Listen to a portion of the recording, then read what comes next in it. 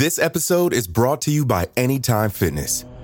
Forget dark alleys and cemeteries. For some, the gym is the scariest place of all, but it doesn't have to be.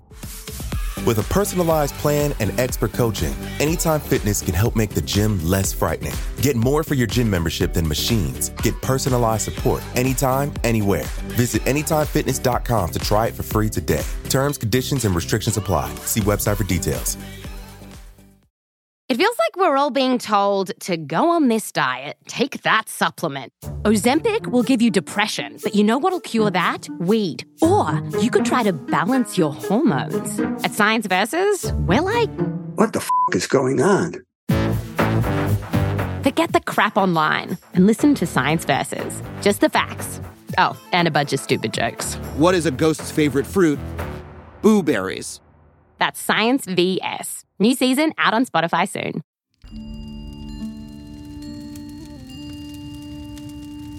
It was a dark night in Glastonbury. Professor Margaret Murray stood in her small garden and built a fire. Her bright blue eyes flashed in the flickering light, and the crackle of her fire rang out through the quiet of the town. Few people were up at this late an hour. Even fewer were preparing to cast a spell. Margaret, staring at the wax doll in her hand, smiled to herself as she considered what a rational woman she usually was.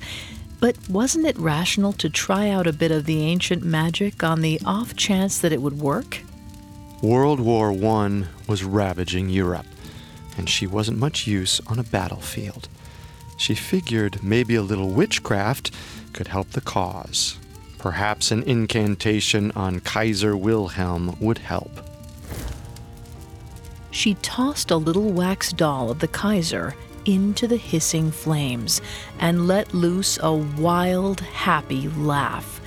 The little wax body melted almost instantly into nothing. Then, with a jaunt turn of her proper little heel, Margaret turned back into the house. She had a book to write. And even if her spell didn't change the course of the war, maybe her book would start an academic revolution.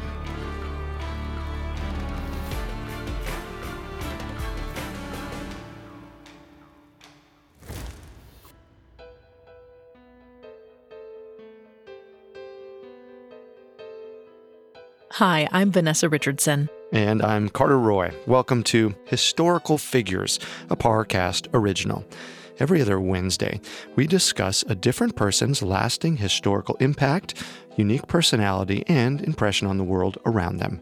You can find episodes of Historical Figures and all other Parcast originals for free on Spotify or wherever you listen to podcasts. To stream Historical Figures for free on Spotify, just open the app, tap Browse, and type Historical Figures in the search bar. At Parcast, we're grateful for you, our listeners. You allow us to do what we love.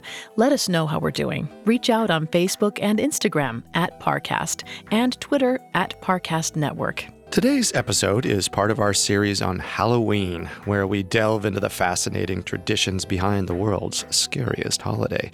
If you enjoy this episode of Historical Figures, be sure to check out the rest of the Parcast Presents Halloween feed on Spotify. Our audio biographies cover big lives, but we like to focus on little-known facts. Today we're discussing Professor Margaret Murray, a first-wave feminist known as both the Old Woman of Egyptology and the grandmother of Wicca. Margaret was a pioneering Egyptologist and the first female archaeology lecturer in all of the United Kingdom. But she's even better known for her research on England's witches. She was one of the first to take up the subject of the witch cults of England, and her writings became wildly influential. They'd eventually serve as a foundation for modern Wicca. Though her research on witches would become discredited, her cultural impact has stood the test of time.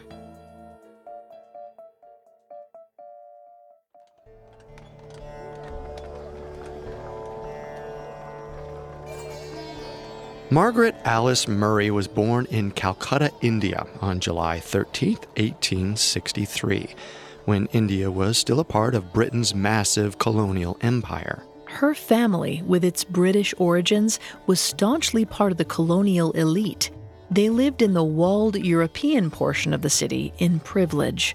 Margaret's contact with local Indians was mostly limited to interactions with her family's household staff of 10. But Europeans in the colonies could never fully shield themselves from their environments. The occasional trip outside of the European quarter would have reminded the Murrays of the simmering tensions around the country. Even as a tiny child, Margaret knew about the bloody 1857 Indian Rebellion. A youth raised amongst such stark tensions between the haves and have-nots left a big influence on Margaret. She would carry vivid memories of her early years in India throughout her life. They likely primed her to see the world as a place full of fascinating, if often brutal, difference. But in 1870, she was abruptly forced to leave India. Margaret and her sister Mary, like many Anglo-Indian children, were sent back to England to live with relatives so that they could learn to be proper English ladies. Margaret was just 7 years old when she was placed in the care of her Uncle John, whom she would later call a dominant male. But the uncomfortable displacement would give Margaret something incredibly valuable. Uncle John was an amateur antiquarian. He was deeply knowledgeable about local church architecture, antiquities, earthworks, and standing stones like Stonehenge. And as he shared his passion with his little nieces, Margaret fell in love with the ancient world instantly. After 3 years in England, Margaret's mother picked up her daughters and took them to Bonn, Germany. It's not entirely clear why they moved, but while there, Margaret became fluent in German. Then, in 1877, when Margaret was 14, the Murray family reconvened in London. Well, during these constant upheavals, Margaret continued to show interest in the ancient world, and upon returning to London, her interest would only increase. In London, the girls were taught French by a man named Monsieur Margaret. Margaret's brother just so happened to be the great Egyptologist, Auguste Margaret. This was an incredible coincidence. Modern European Egyptology only began in 1799 with the discovery of the Rosetta Stone, modern researchers' first key to decoding Egyptian hieroglyphics. Less than 100 years later, Egyptology was still in its infancy. Monsieur Margaret may have been hired to teach Margaret French, but his most important influence was exposing her to the world of the pharaohs. She vowed that one day she would make it to Egypt. Margaret's family returned to Calcutta in 1880 when she was 17. There, the early years of Margaret's career were spent in nursing, an adventurous choice for a young Anglo-Indian woman. She proved during those years that she was unafraid of hard work. More importantly, she genuinely enjoyed the profession. So much so that when she returned to England in 1886, she tried to further her nursing education. Unfortunately, she was rejected from attending nursing school because of her diminutive height. She was under 5 feet tall. Well, sadly, there was no way to pursue a nursing career in England without further training. But instead of staying defeated by the rejection, Margaret knew it was time to find a new path. To her surprise, an article in The Times helped point the way. According to The Times, a new subject was being offered at University College London, Egyptology. The college had hired famed archaeologist W.M. Flinders Petrie to spearhead the new department. Margaret, perhaps thinking back on Uncle John and Monsieur Margaret, was fascinated and excited. Luckily, she was able to act on that fascination. University College London, or UCL, was one of only a few British universities that accepted women in the 1890s. In January 1894, 30-year-old Margaret Murray joined one of the first classes on Egyptology in all of England. The first days of classes were a blur of confusion, and not just for Margaret, but for all the students, many of whom were women. The students weren't confused by how unfamiliar the new subject was. They were confused by its teacher. While Flinders Petrie was off excavating in Egypt instead of teaching, his courses were taught by his assistant, Francis Griffith.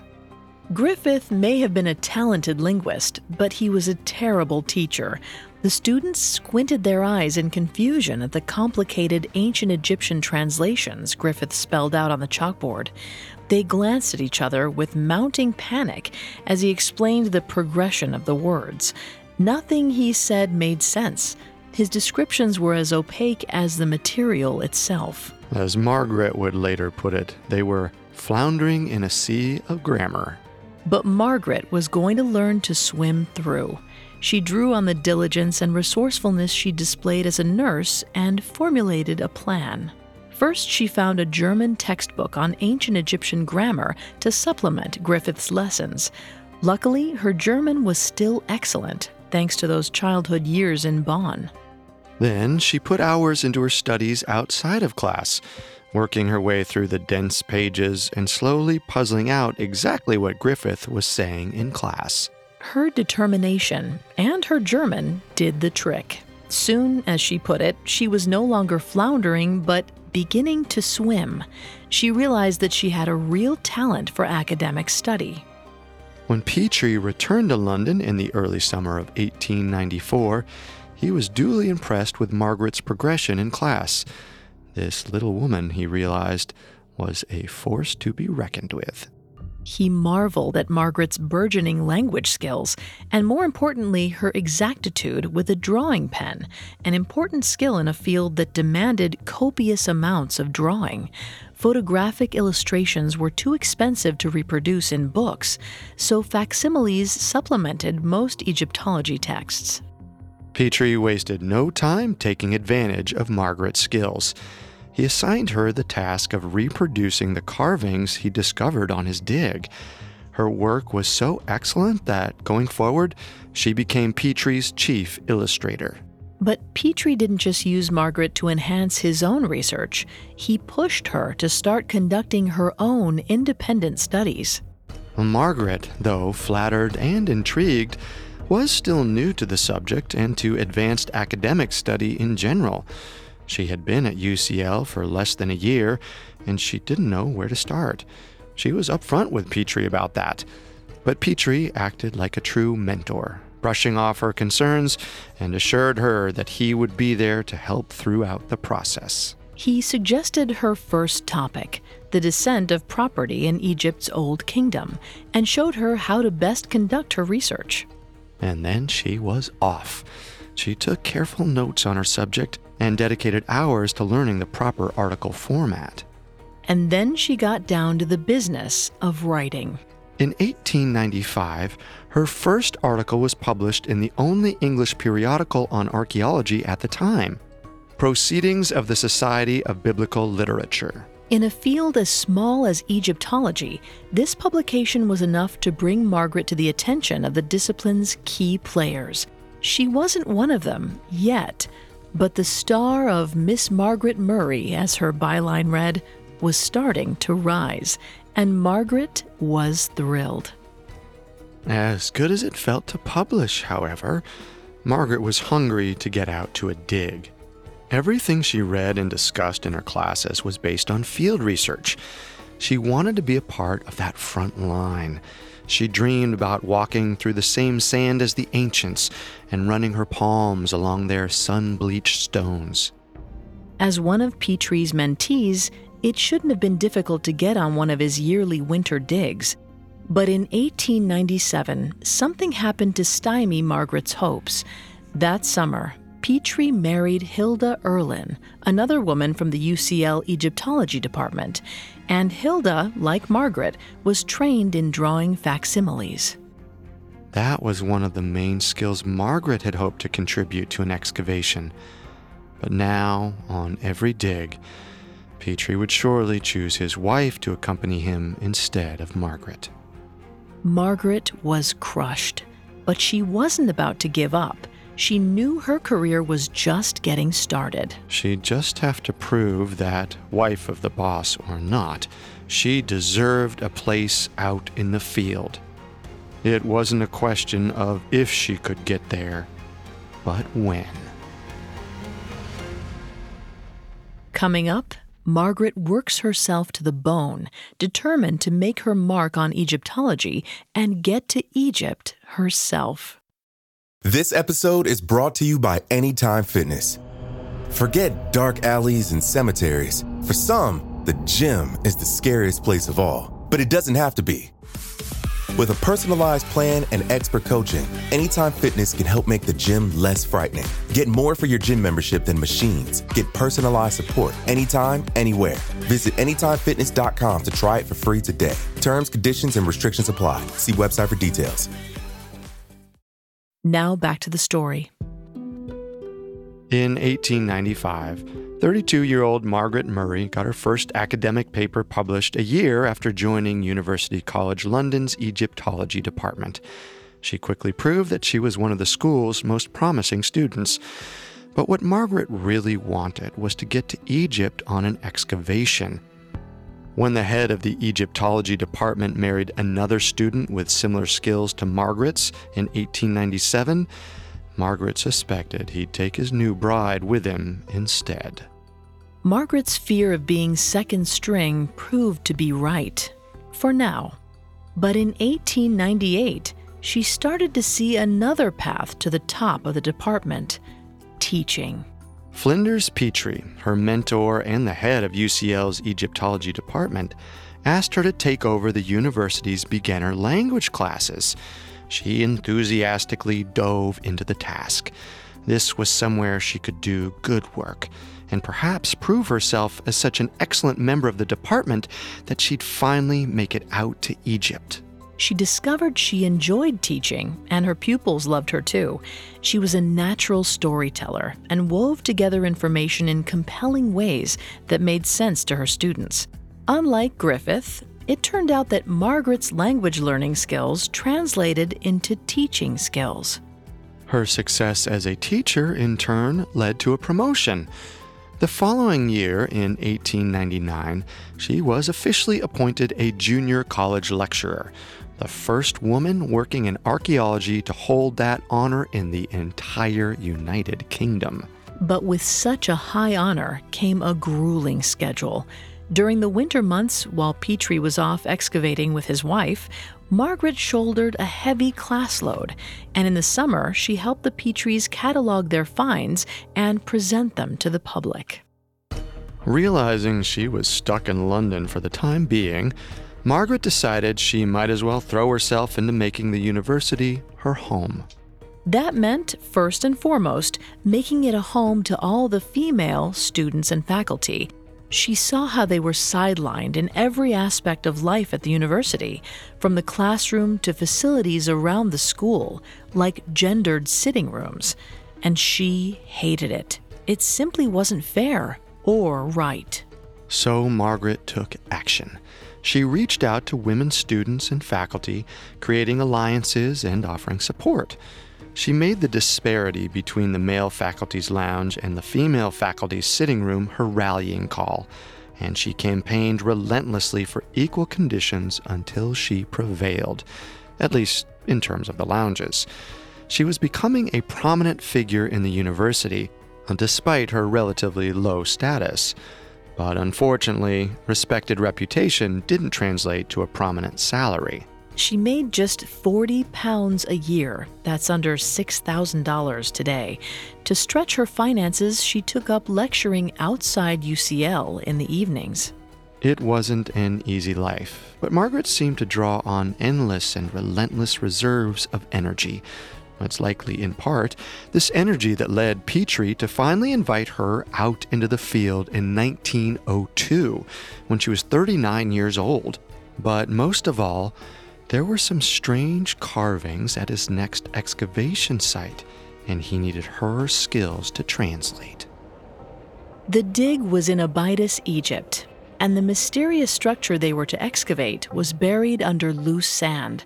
The building, located near a great First Dynasty temple and several royal tombs, appeared to be funerary in nature.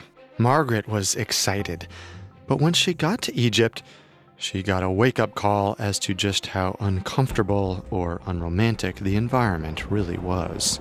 As Margaret later wrote about the experience, when they were working on site, there were continual rivulets of sand running down the sides of the building, and a high wind would bring down half a ton of sand and stones in one fall. To sit in a deep pit under an irregular but continuous fire of small stones, with the chance of a big stone coming down too, is an experience more amusing to look back upon than to endure. Margaret was a level-headed, down-to-earth person, and not one to glorify hardship. But despite the conditions, Margaret loved every minute of being in Egypt. As she'd later explain about Egyptology, what is so interesting is that there is always something new round the corner waiting to be discovered. In addition to translating texts they found on site, Margaret's role included working alongside Hilda Petrie on facsimiles. Her illustrations would later be published as a volume under her own name, alongside an important, well-received essay on the worship of Osiris. Her first excavation lasted several months, and Margaret acquitted herself well, despite the constant, unamusing hail of rocks. In fact, Margaret did such a good job that the following winter, in 1903, Petrie invited her to go to Saqqara, Egypt. They were tasked with making facsimiles of the ancient royal burial grounds. Margaret's facsimiles, as usual, were impeccable, but the trip to Saqqara would be her last time in Egypt. With Petrie in the field every winter, Margaret was needed in London to teach classes. There was no one else Petrie trusted to hold down the department, and over the following years, her career as a teacher continued to accelerate. Her class roster expanded to include ancient Egyptian religion and history, as well as language, including both ancient Egyptian and Coptic, its later descendant. And in time, she was invited to advise museums around England on their Egypt collections, and occasionally to write their catalogs. In May 1908, when she was 45, Margaret was invited to perform the first ever public unwrapping of a mummy conducted by a woman. The mummy was a priest that Petrie found in a tomb called the Tomb of Two Brothers. Hosted at the Manchester Egyptian Association, for an hour and a half, Margaret slowly and painfully unwrapped the body, one bandage at a time. She carefully recorded each removal for the museum catalog until finally she arrived at the mummified corpse. The 500-person audience was astonished and impressed as the little woman stepped away from the dead body with a proud smile.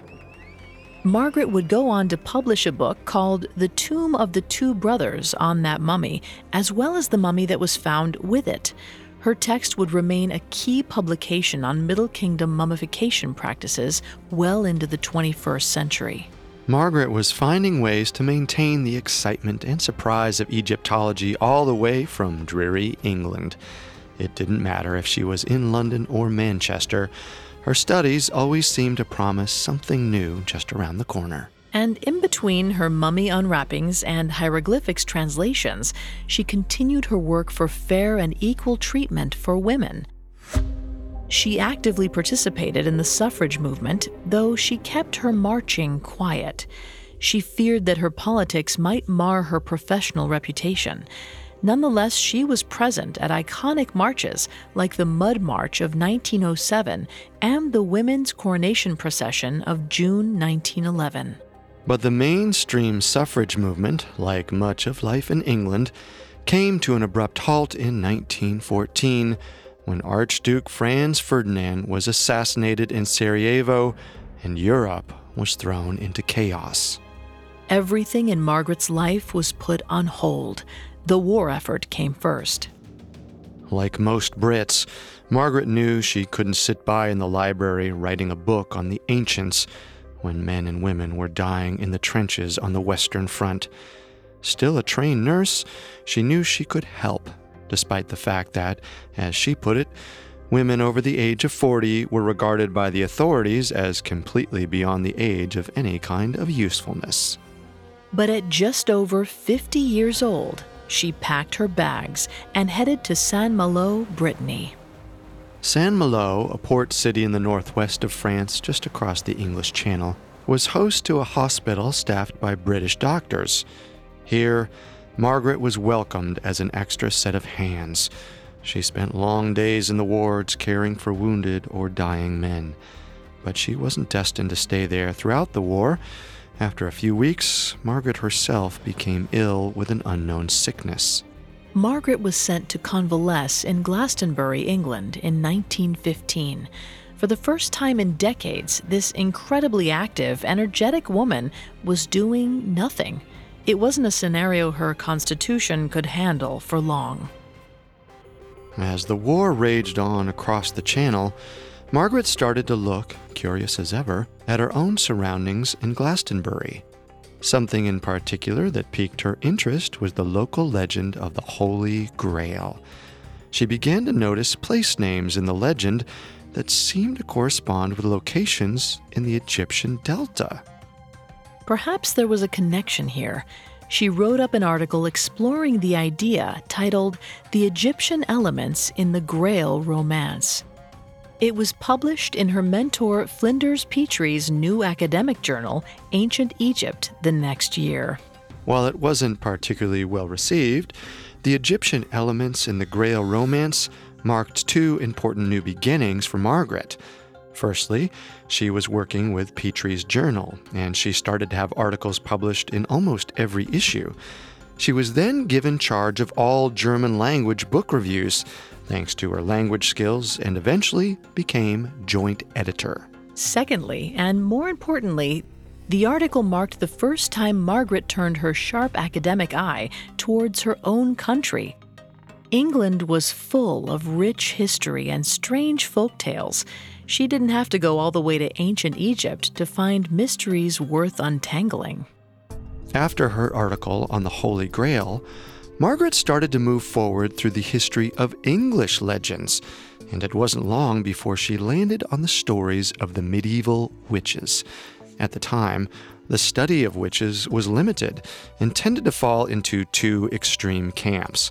One worked on the assumption that witches were real, worshipped Satan, and drew magical powers from his dark influence. The other asserted that accusations of witchery were the result of religious hysteria, and that all the confessed witches were merely desperate, innocent women who broke under torture.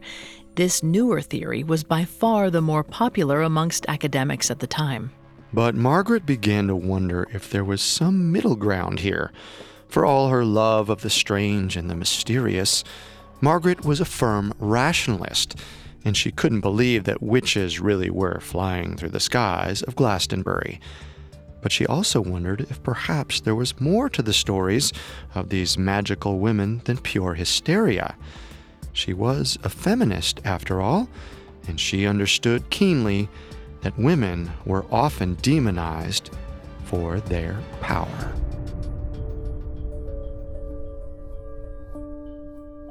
Coming up, Margaret delves headlong into the world of witches. Now back to the story. While 50-year-old Egyptologist Margaret Murray was convalescing in Glastonbury, England during World War I, she started to notice some connections between ancient Egypt and Old British legends. This led her to discover an entirely new field of study: witchcraft. Margaret was immediately hooked. She threw herself into her research, and in 1917, she published her first article on the subject in the academic journal Folklore. Around the same time, Margaret reportedly experimented with putting witchery into practice. One story goes that she melted a wax statue of Kaiser Wilhelm, half joking, half curious about the results. The more she researched, the more she couldn't stop thinking about those women on broomsticks, even when her department at University College London started up again in 1918 at the end of World War I. In between teaching classes on ancient Egyptian history, religion, and language, Margaret found time to research the subject, and slowly but surely, a book started to take shape. Her career in Egyptology was continuing strongly. In 1921, she was promoted to the rank of lecturer at UCL. The following year, she'd be promoted again to senior lecturer and then again to assistant professor in 1924 at the age of 62, all without having been formally awarded a degree. She also finally got back to working in the field in the 1920s. This time on digs she directed herself. She worked mostly in the Mediterranean islands. Unlike the Egyptian excavations, these digs could be conducted in the summer months when school was out, because the islands remained relatively cool. She was expanding her repertoire in the world of archaeology, no longer just focusing on Egypt. But it wasn't these digs that transformed her career. It was the publication of The Witch Cult in Western Europe. Published in 1921, the book took a practical look at the question of witchcraft in medieval Europe. It dismissed out of hand the idea that witches were in fact magical women who flew on broomsticks thanks to Satan-given powers. Nor, however, did it take up the other dominant strain of argument, that the whole idea of witches was manufactured by the medieval churches. Instead, the book argued that witches had existed, and that their activities were considered unholy and nefarious to the majority of medieval European society. But these activities were not magical. Rather, witches were members of an underground movement secretly keeping pagan rites alive in Christian Europe. The Catholic Church was violently opposed to the existence of any other religions, and in fact even co-opted some pagan holidays and rituals as a way to win over converts. If the witches were practicing their rituals outside the structures of the church, it would have been crucial to keep them secret. But not all reviews of Margaret's book were positive. In fact, many contemporary scholars were displeased with the selectivity of her sources. She regularly used half-quotes and ellipses to eliminate ideas that didn't fit her argument, and she consistently ignored the role of symbolism in favor of sometimes strange literal arguments. For example, instead of trying to understand the social fears and histories that might have attached witches to the idea of Satan, she proposed that the devil in witch stories was simply a coven leader dressed in black. Perhaps he wore a specially formed boot or shoe in the shape of a cloven hoof. But despite her questionable scholarly method and odd conclusions, the book was a runaway success. It was taken as fact by much of the public and was widely read and appreciated by scholars, too. Margaret's approach to witchcraft was new and surprising, and it broke a critical deadlock amongst scholars that had prevented real, fact-based study of witches. Her name gained enough recognition in the field that in 1929 she was commissioned to write a new entry on witchcraft for the Encyclopedia Britannica, a respected tome that by 1929 had been around for over 150 years. Her entry would remain unchanged for the next 4 decades, ensuring the widespread influence of Margaret's ideas, no matter what the scholarly community may have thought of them. In 1931, UCL acknowledged Margaret's work in her other field, Egyptology, with an enormous symbolic reward, an honorary doctorate. She was so beloved by her students that they pooled their money to buy her doctoral robes, in part because her salary was still a pittance. The symbolic rewards didn't stop there. In 1932, she was made an honorary fellow of the college, a distinction rarely given to a woman. Margaret, however, wasn't one to rest on accolades. She was still writing and researching, and her attention was still on witchcraft. In 1933, at age 70, she published a second book on the subject entitled The God of the Witches. It was even more popular than her first, although it did receive similarly alarmed critiques from some academics. But her fans, including popular writers like Aldous Huxley and Robert Graves, didn't care. They were enthralled. The new book explained that pagan religion had retreated to remote countryside regions during the Middle Ages, where priests born into the peasant class secretly carried on the ancient rites. The descriptions she gave of these rites were graphic and attention-grabbing. Many of them were orgiastic or otherwise taboo. But the key argument was that none of them were actually magic. She maintained her distance from those early theories of Satan's flying disciples, though that didn't stop her from occasionally casting a spell or two for fun. Interestingly, her interpretation of witches and their rites put a male coven leader in the central, powerful role. He represented the only divinity in her pagan witch cult, the horned god. Despite being a staunch feminist herself, Margaret never read feminism into witchery. But while she was finding success in her latest book, back at the university, she was experiencing bitter defeat. The same year The God of the Witches was published, her mentor and longtime colleague, Flinders Petrie, retired as chair of Egyptology. After the years she devoted to UCL and accompanying Petrie on his digs, Margaret expected to be promoted in Petrie's place. But UCL thought differently. At 70 years old, the department apparently deemed her too old for the position, and perhaps too female. They gave the job to a younger male member instead. Margaret, who'd worked tirelessly in the department for 40 years, was devastated. She stuck around for 2 more years, but in 1935, she decided it was time to retire rather than bear being passed over for someone younger and less experienced. It was a difficult departure, and surely not how she'd imagined she would one day leave the department she devoted most of her life to. As she put it in her autobiography, she left the Egyptology department for the last time in tears, as from a prison house full of bitterness and frustration. But Margaret was still Margaret. Unstoppably energetic even at 72, she wouldn't let her story end there, or, as she put it, she wouldn't be left on the shelf. After her retirement, she joined Petrie in Jordan to help him catalog his findings. Then she conducted her own dig in Petra, Jordan in 1937. She was back in the field once more and wrote the following about her time in Petra. Every excavation, no matter where it is always somewhat of an adventure, but I have always found that the more adventurous the work, the more uncomfortable is the life. Adventure is synonymous with discomfort.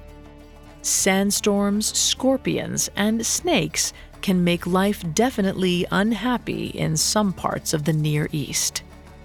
Margaret wasn't one to sugarcoat the hardship and daily discomfort of work in the field, but she never did get over the magic of her work. Work for her was lifeblood, and she'd do it until the day she died. Throughout her 70s and 80s, Margaret never lost touch with her work or her former colleagues.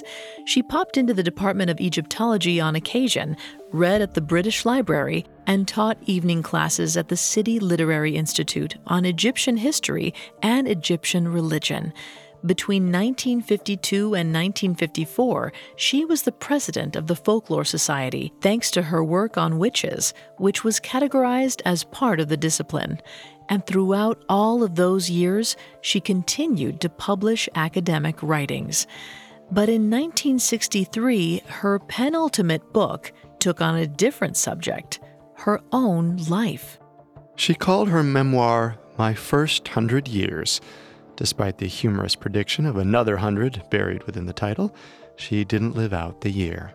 On November 13th, 1963, 100 years after she was born in Calcutta, Margaret Murray died in Welwyn, north of London. Her legacy, however, lived on. At UCL and amongst archaeologists and Egyptologists, Margaret was remembered as a researcher and, most of all, as a remarkable teacher. She trained several generations of scholars, beginning at a time when few universities offered courses in these areas at all, hence her title, The Old Woman of Egyptology. But beyond the spheres of archaeology and Egyptology, she's remembered for a very different reason. In 1954, retired British civil servant Gerald Gardner published a book called Witchcraft Today, heavily inspired by Murray's witch cult theory. This book, in turn, became the foundation for Gardner's modern-day witch cult, which sought to pick up the torch of Murray's medieval witches. Today, that cult is called Wicca, hence Margaret's second moniker, the grandmother of Wicca. Many contemporary Wiccans understand that Margaret's work on witches has been largely debunked, but they don't care. According to Ashley Mortimer, a prominent Wiccan today, quote, "It actually does not matter whether or to what extent Murray was right or wrong. The system that was developed works for its purpose, which is religious and spiritual development, and that in itself is enough." These Wiccans, perhaps inspired by the liberal interpretations that were involved in the making of their cult, have also been liberal about taking departures from Margaret's descriptions of medieval witchery. One major departure has been replacing Margaret's male horned god with a female goddess. For all her down-to-earth sense, Margaret would likely have been delighted by this contemporary update to her theories. She wouldn't have wanted to be stuck in the rearview mirror. Ironically, for someone who spent her entire life digging into the past, she herself instructed, "Never look backward, always look forward. You've had a happy life or an unhappy life, don't look back at it, because you'll feel you're on the shelf. Well, don't stay on the shelf."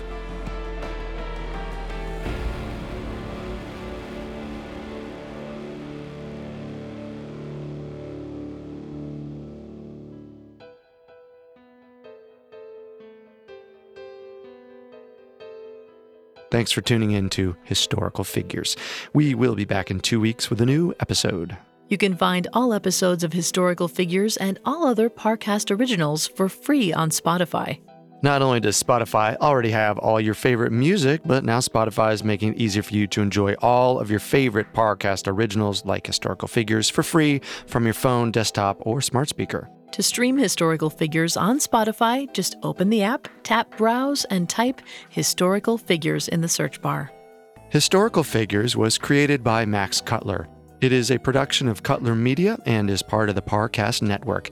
It is produced by Max and Ron Cutler, sound designed by Anthony Valsic, with production assistance by Ron Shapiro and Paul Mahler. Additional production assistance by Maggie Admire and Freddie Beckley. This episode of Historical Figures was written by Nora Battelle and stars Vanessa Richardson and Carter Roy.